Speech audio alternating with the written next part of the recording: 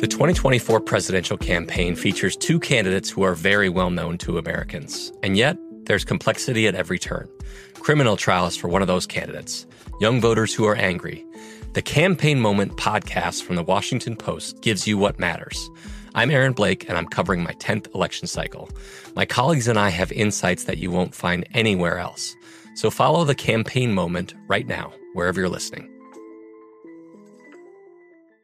When you buy Kroger brand products, you feel like you're winning. That's because they offer proven quality at lower than low prices.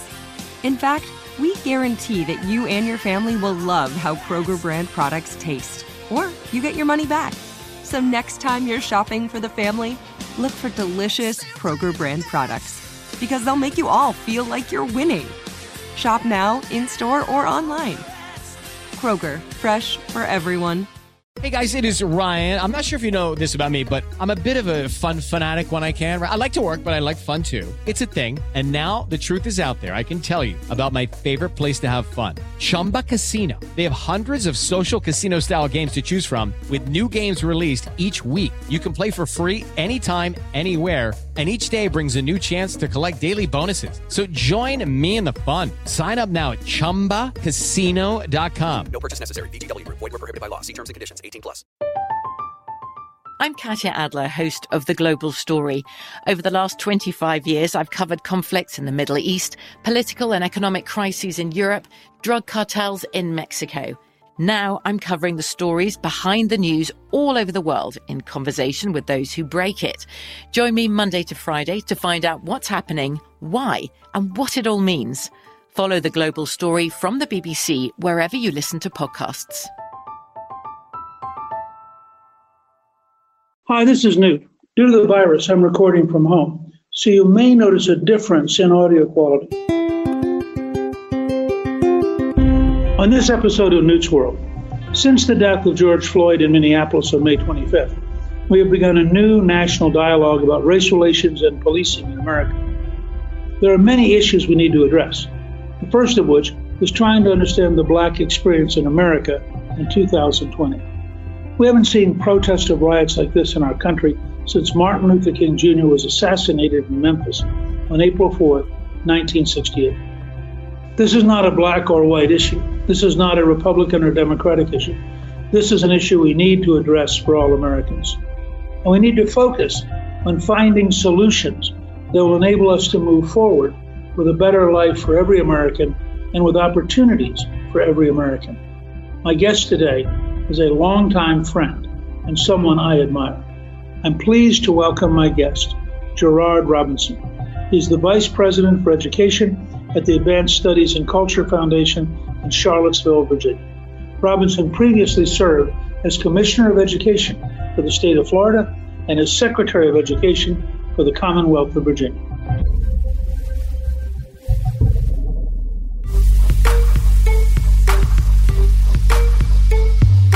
Gerard, you wrote a superb article on riots and reason in 5 Acts. What's your general feeling about where we are and how you, as an American citizen, but also as an intellectual and an activist, how you respond to all this?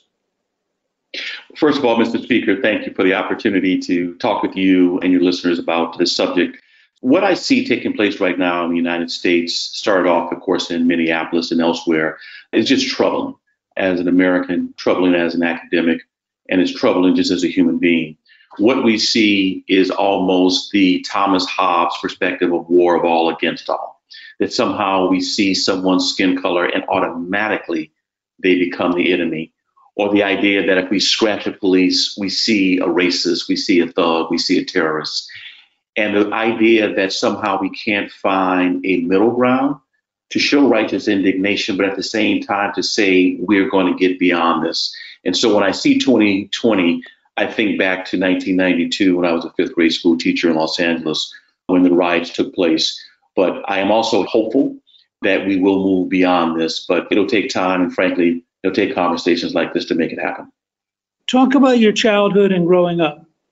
So I actually grew up in Los Angeles, California. My parents are both Southerners who were part of the post-World War II move from the South to California. to find good jobs with good benefits. Grew up in a working class home. Stepdad, who I grew up with, worked as an airplane wing mechanic at Lockheed, 47 years. Honest days paid for honest days work. My mother had odd and end jobs in the fashion industry. I attended Catholic schools in Los Angeles, was a third generation Roman Catholic with roots from Los Angeles. In fact, Catherine Drexel, the first American to find herself as a saint, helped create the parish where a number of my family members went to school in Lake Charles, Louisiana. I grew up playing football, wanted to go to USC, like a lot of guys in LA, and got to high school and then realized after getting hurt that football wasn't going to be an option for me.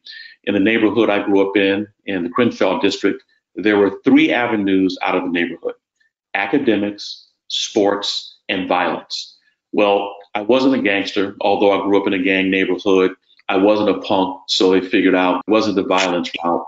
I was not a great student at all. Finished high school without having algebra, combined SAT score of a 620. So it surely was going to be academics. Football for me was a pathway. And unfortunately, I got hurt my senior year and had to reinvent myself. But that led to me going to a community college, working as a box boy at a grocery store for 3 years, joining a union while I was there, and went to El Camino Community College and met some great mentors. And that helped change my life, led me on to go to the East Coast to Howard University, where I studied philosophy, much to the chagrin of my working class parents, who had no idea why a kid from South Central LA would study philosophy. I did so, and then returned to Los Angeles to become a 5th grade teacher. Why USC and not UCLA? UCLA was known to everybody as the basketball school.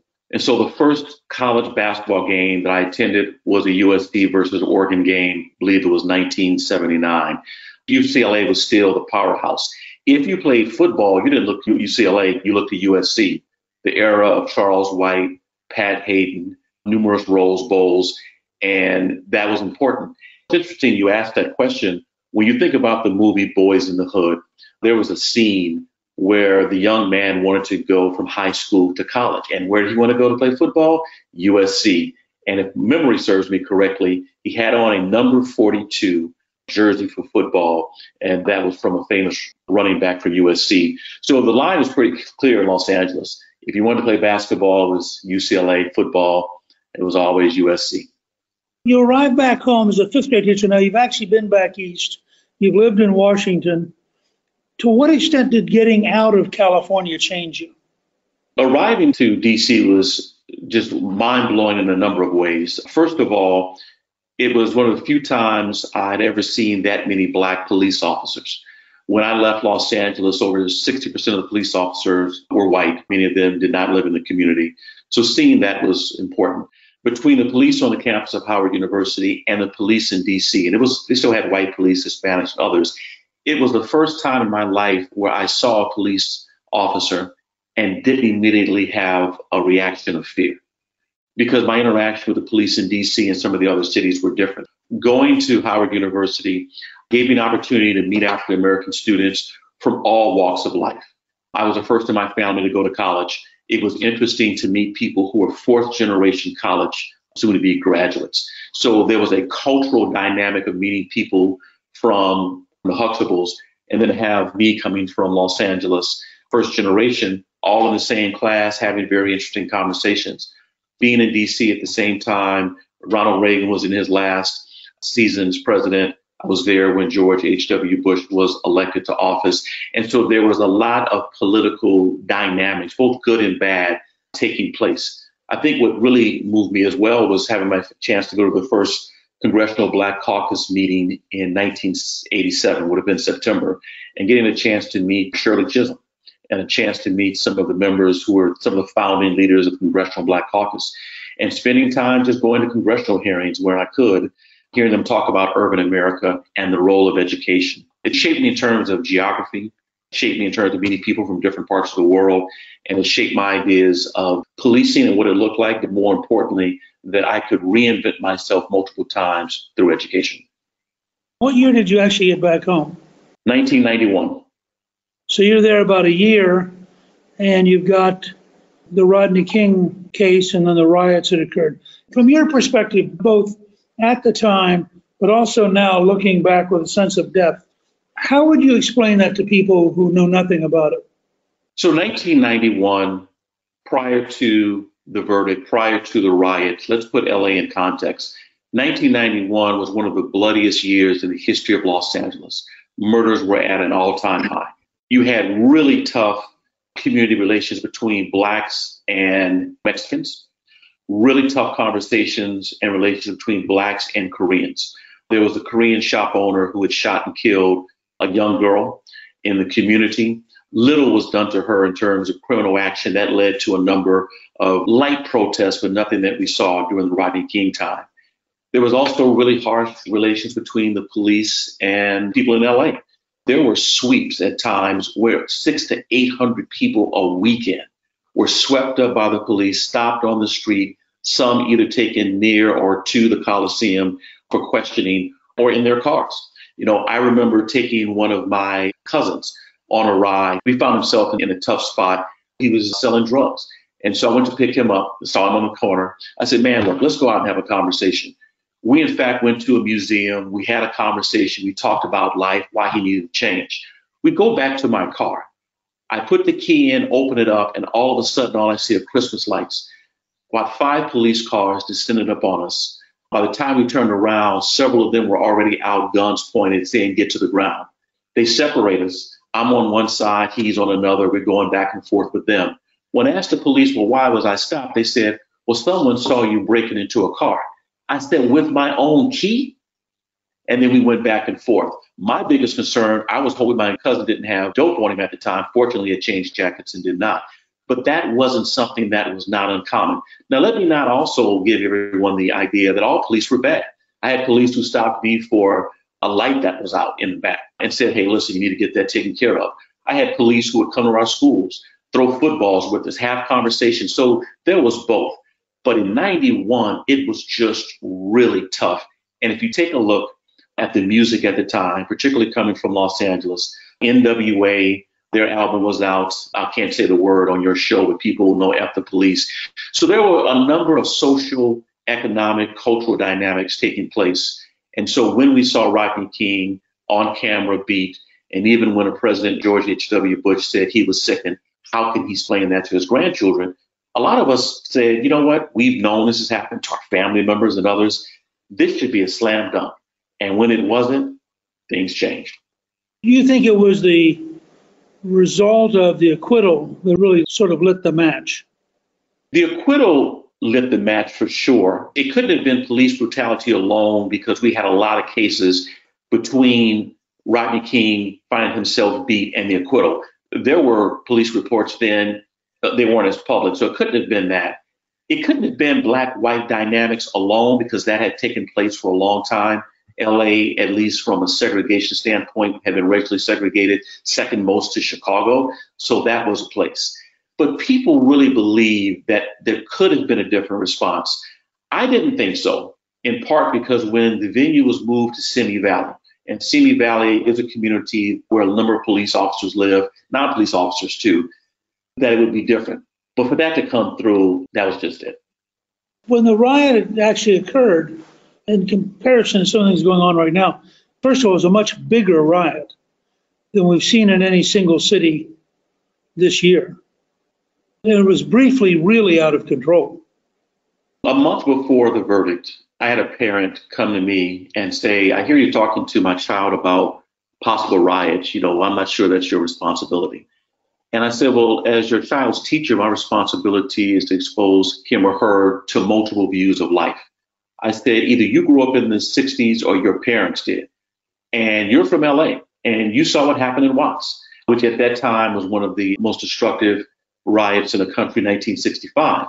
And I said, if nothing happens after the verdict, it's no harm, no foul.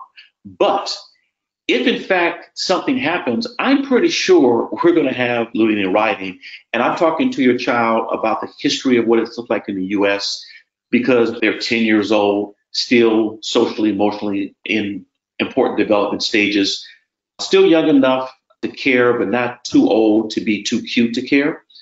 And so the parent and I had a conversation about it and agreed that, okay, I can see why you're doing this. So imagine the principal walking in to the classroom and saying, the 4 police are off. one of the students slammed his book. Another student started to cry. And then I had night duty, which meant that I had to stay for about an hour and a half after the close of school for parents to come pick up their children. When I tell you, middle-class parents all the way to parents who qualified for free and reduced price lunch, they lived in different parts of Los Angeles. They drove different cars. They could code switch differently in terms of language. The phenotypes may have been different. The education was different. But for that moment, there was one thing. We were all Black and again found ourselves treated as inferior. And just the frustration and the anger. And so parents were picking up their students. I then leave the school and people are outside honking horns. Some are standing on corners. The signs hadn't gone out yet. I even had someone walk up to me and say, "Do you have a gun? And if not, I'll get you." Gun sales were easy to get. And then it just began to evolve. And then you have what we have. So saying that the verdict was what really lit it, the answer is yes. But there was a lot of kerosene under the match that had been brewing for a long time.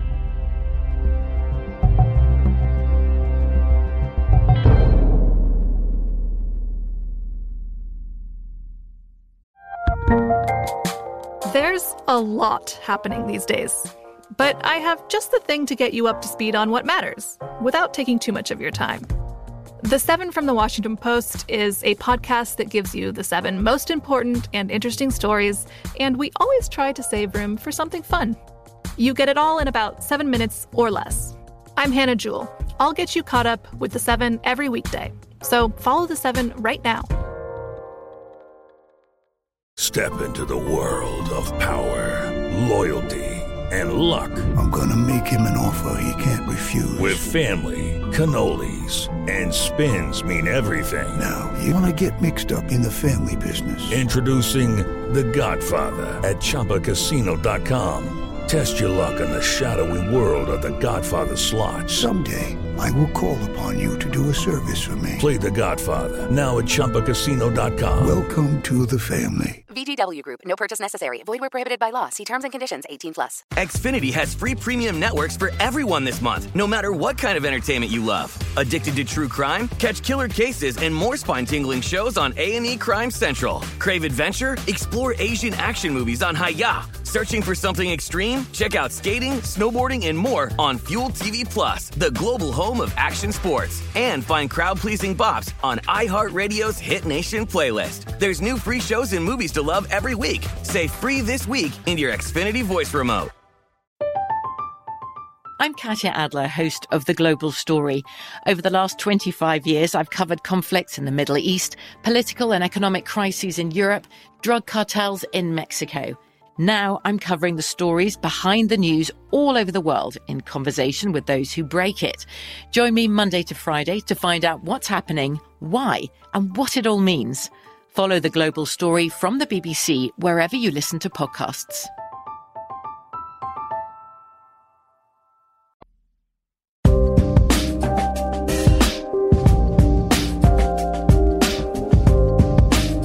Do you think there's a parallel to the sudden intensity of the reaction this year?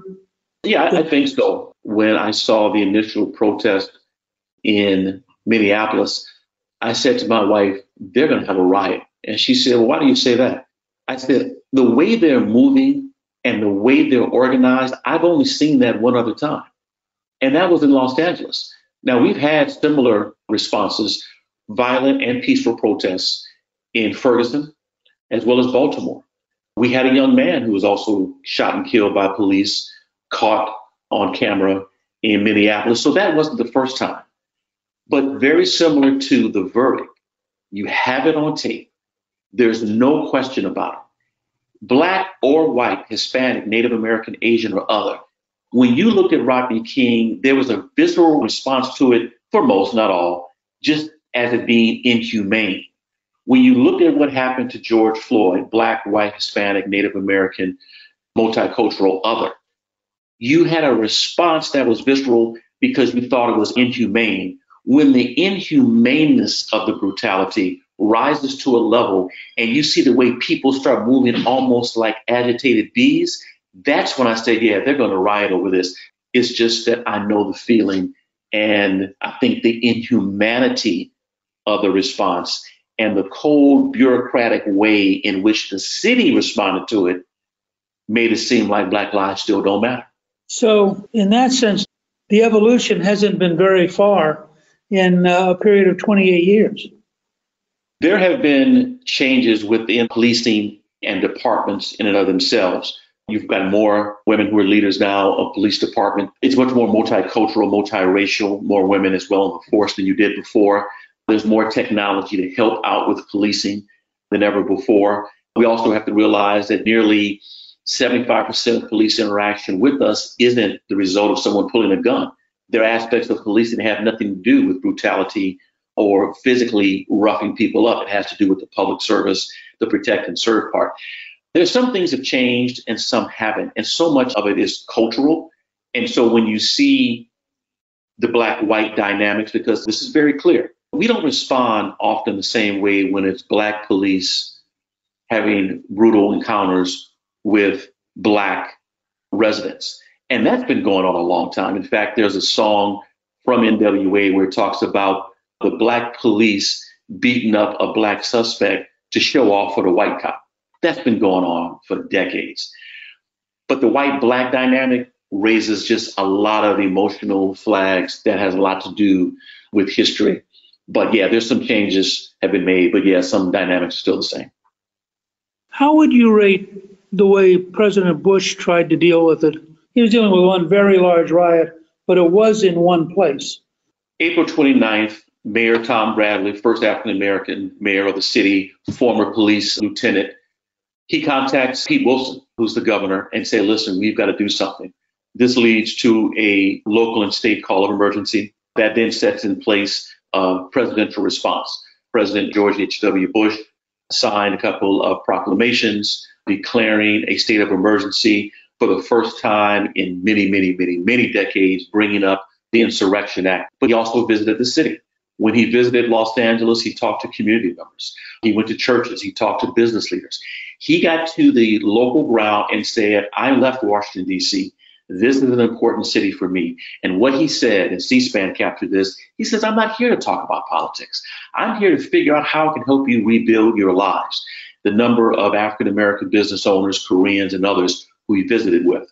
And then he went on television and he talked about we need to restore law and order. We need to figure out what we can do. So he took the response of going and speaking. Fast forward to 2020. As far as I know, President Trump has not traveled to Minneapolis to take a look at what's taking place on the ground level, to have a conversation with business owners. I personally know of African-American entrepreneurs whose family businesses were destroyed. I know personally African-American in the city who have had places burned to the ground where they used to eat. That didn't take place. As of today, President Trump has not delivered a national message to talk about A, the riots and protests, B, to put it in context of what this means as a society, and third, to talk about what he's going to do. President Lyndon Johnson did it when he was in office, President Obama at different points. So no response versus a response is radically different. In your article entitled Riots and Reasons in 5X, what did you mean by a battle between two competing visions? The first vision consists of private beliefs about people's role in the American social order, their right to fight, to their right to power, and their ability to pick society's winners and losers. That's a private vision. The second vision consists of public beliefs about the role of the criminal justice system in the lives of Black people in the American social order, their access to power, and their ability to pick winners and losers. The American experiment is still maturing, 200 plus years older. There are private beliefs that we hold about what are people's role in the American social order. Do we have winners and losers? The answer is yes. But are the winners and losers somehow connected to a great chain of being? Well, the answer is no. But we do have economic, social dynamics that seem to keep some people on top and some on the bottom. Those are private views. But in public, when you see that 12% or 13% of the population is African American, but disproportionately represented in prison, in police cases and others, you just got to raise questions about, do we have conflicting visions that are public and private? I think they are, but I at least wanted to structure those two questions in a way for people just to think differently about the American social order. Were you surprised in Minneapolis when the demonstrations moved into a looting and burning phase? Do you think it was possible that we could have had the demonstrations remain peaceful? Much of the demonstrations in Minneapolis were peaceful. We tend to focus on the ones that were not peaceful. As it relates to looting and fires, well, we see people do that after national football and basketball championships. We've seen that after cities win national pennants. People get excited, they want to go out and they loot and they burn. Now, we tend to focus on riots naturally because of what happened, but I'm not shocked that that happened. People are burning and looting. Now, let's be real clear. Some people were not looting for the spirit of what happened to George Floyd. They simply wanted clothes, liquor, shoes, and other items. There were people who decided to burn private businesses for a host of reasons. But the burning of the police station, I think, is really symbolic. I think what's unique about the American experience is that when you have riots and looting, it's the language that we use. When you look at labor strikes, there are labor strikes in the United States that have led to looting and burning. But we refer to those as labor strikes in part because those involved in it were mostly white or white and ethnic. You move to the United States, going back to the Red Summer of 1919, 1920, all the way to the present, when you've had looting and rioting in cities, sometimes over economic aspects as well, we just refer to that as a riot as if somehow it's not connected to something bigger. And by naming it a riot, it naturally means it's urban and it's black. So I think that unique part about how we view skin color, reason, and riot could be something that's unique to the American experience.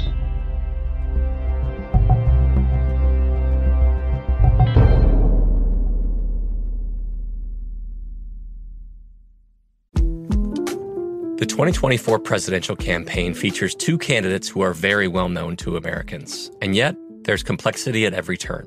Criminal trials for one of those candidates. Young voters who are angry. The Campaign Moment podcast from the Washington Post gives you what matters. I'm Aaron Blake, and I'm covering my 10th election cycle.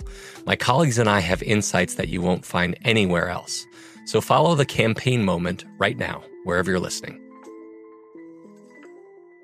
Xfinity has free premium networks for everyone this month, no matter what kind of entertainment you love. Addicted to true crime? Catch killer cases and more spine-tingling shows on A&E Crime Central. Crave adventure? Explore Asian action movies on Hi-Ya. Searching for something extreme? Check out skating, snowboarding, and more on Fuel TV Plus, the global home of action sports. And find crowd-pleasing bops on iHeartRadio's Hit Nation playlist. There's new free shows and movies to love every week. Say free this week in your Xfinity voice remote. Spectrum One is a big deal. You get Spectrum Internet with the most reliable internet speeds, free advanced Wi-Fi for enhanced security and privacy, and a free Spectrum Mobile Unlimited line with nationwide 5G included, all while saving big. For the big speed, big reliability, and big savings you want, get Spectrum One. Just $49.99 a month for 12 months. Visit spectrum.com/big deal for full details. Offer subject to change. Valid for qualified residential customers only. Service not available in all areas. Restrictions apply. From BBC Radio 4, Britain's biggest paranormal podcast is going on a road trip. I thought in that moment, oh my God, we've summoned something from this board. This is Uncanny USA. He says, somebody's in the house, and I screamed. Listen to Uncanny USA wherever you get your BBC podcasts, if you dare.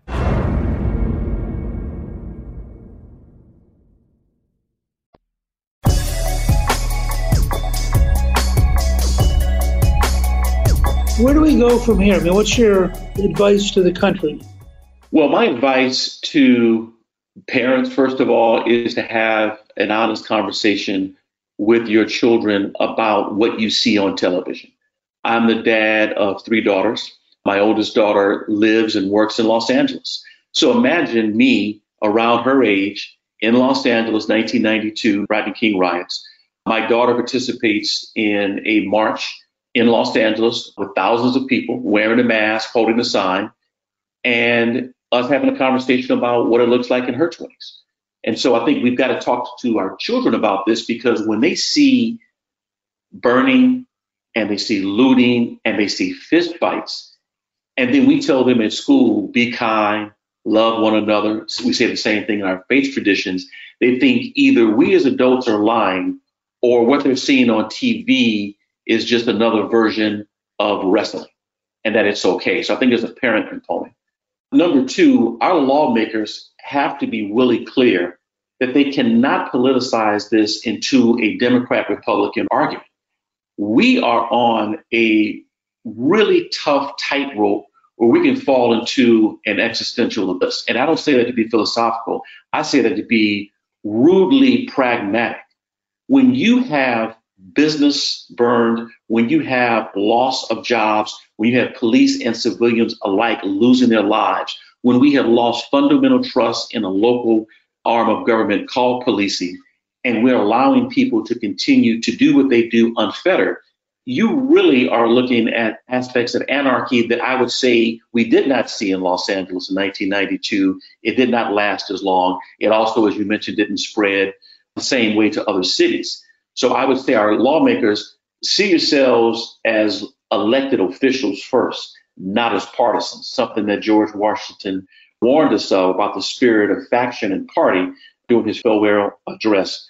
The third thing I would say is that there's got to be a faith component to this. If you look at the 1960s and the riots that were taking place then, or the civil protests, or the unrest, or the uprisings, whatever term you choose to use, the faith community was pretty involved. I haven't seen a strong outreach of faith leaders. Now, I know we're in Corona and we can't meet in person, so that's a dynamic.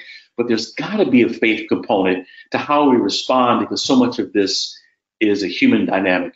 And I think the last, frankly, is for us to reimagine what America will look like post-COVID-19 and when things get back to some order. What will we talk about to our children when they go to school? Have we prepared our teachers, who also are experiencing stress, how to talk to students about why this stuff really matters to them? Have we prepared our principals with the kind of support that they need to return back to school? What about our after-school programs? They play a tremendous role in supplementing what takes place before and after school. They've been closed for a long time as well. So while I see a lot of concern, I remain optimistic and hopeful, because in the American experience and in what we've seen before, I go back to works of people like Howard Thurman, who was at Morehouse College. He writes a book called Jesus and the Disinherited. I think of Benjamin E. Mays. I think of civil rights leaders in the South. They lived through times, I would say, that were even more challenging than this. And they found ways to reach across the racial, economic, religious, and regional line to say, at the end of the day, this is our country. We are Americans. Warts and all, this is home.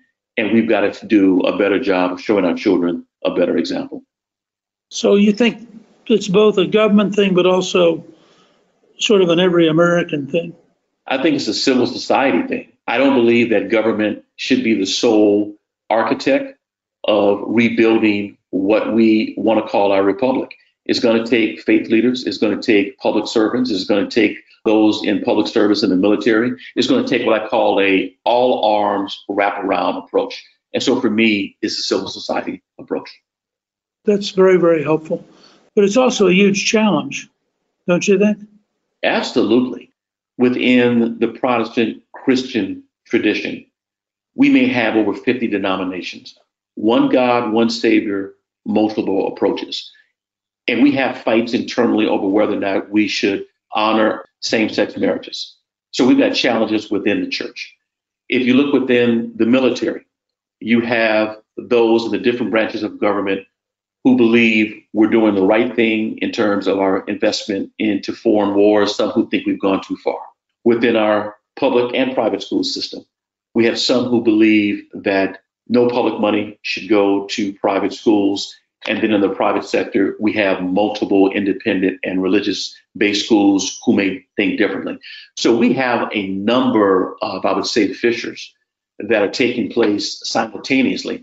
But why not take this crisis, this one right here, a real one, and say, for a moment, with all the issues that we have, let's figure out what we can do to solve this issue, which is a human issue, and then let it moonwalk back to our other problems.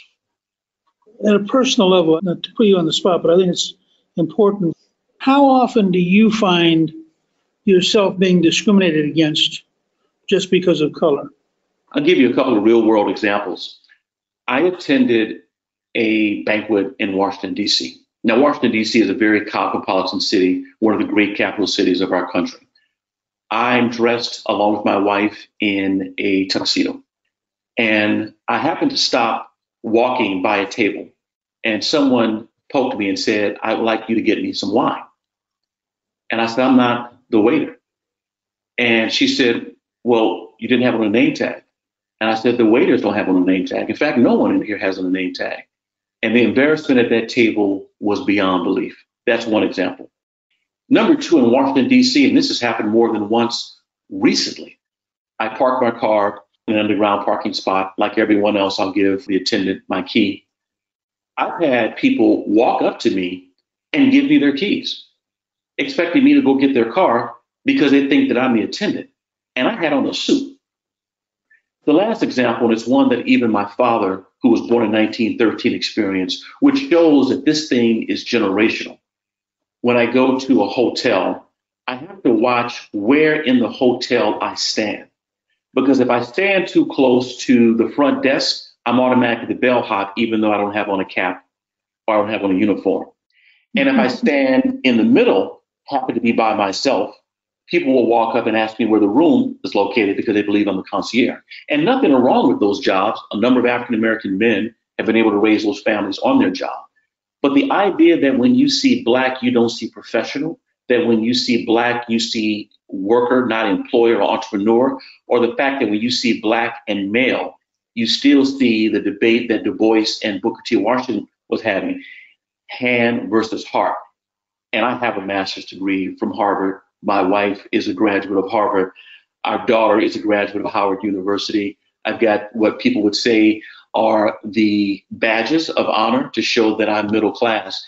But I'm always very clear that how I'm seen is one thing. But here's the takeaway, Mr. Speaker. It's not what you call me, it's what I call myself. And one of the things I learned at Howard University is that before all of this took place, I was who I was. And so I put it in perspective. Don't always like it. Don't always say it feels good. But I'm not going to let that eat away at my soul because I know who I am. And the people who think that way, you've got some growing up to do. Do you feel you have to be extra cautious in dealing with the police? The answer is yes, and I say that from experience, but I can't say it from a statistical standpoint because I've never been white and have never had a chance to interact with police other than being Black. But what I can say just from interactions with my friends, professional or otherwise, we have to be. In fact, in high school, we were stopped by the police. I would take the keys out of my car. I'd roll down my window, and I would not put my hand out the window because when you see a hand coming out, you don't know what's in my hand or an arm extending. I would throw the keys on the ground. That was at least a signal that I'm not going to drive away. And then me and my friends would put our hands, allow me on the steering wheel, and they would put their hands high enough where you could look through the back window. And so people would not know that you had a gun. I'm not sure how many of my white high school classmates had to do that or how many of my white professional friends would do that now. Part of what we have to come to grips with that I don't have any answer for is that that level of discrimination is still real and still amazingly personal. I think the average white person has no notion that in 2020, there's still a level of all day, every day, minor and major discrimination that does have an alienating effect. I mean, would you say, is that an accurate statement? It is. This has been very helpful. I'm very proud to know you as a friend, and I really think you're providing real leadership. Well, thank you, Mr. Speaker, for this opportunity to have a dialogue with you. Thank you to my guest, Gerard Robinson. You can read more about race in America towards a new generation of solutions on our show page at newtsworld.com. Newt's World is produced by Gingrich 360 and iHeartMedia. Our executive producer is Debbie Myers, and our producer is Garnsey Sloan. The artwork for the show was created by Steve Penley.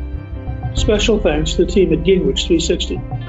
Please email me with your questions at gingrich360.com/questions. I'll answer them in future episodes. If you've been enjoying Newt's World, I hope you'll go to Apple Podcasts and both rate us with 5 stars and give us a review so others can learn what it's all about. On the next episode of Newt's World, how did the prosecution of Michael Flynn begin? I'm joined by Lee Smith to discuss the Flynn case. I'm Newt Gingrich. This is Newt's World.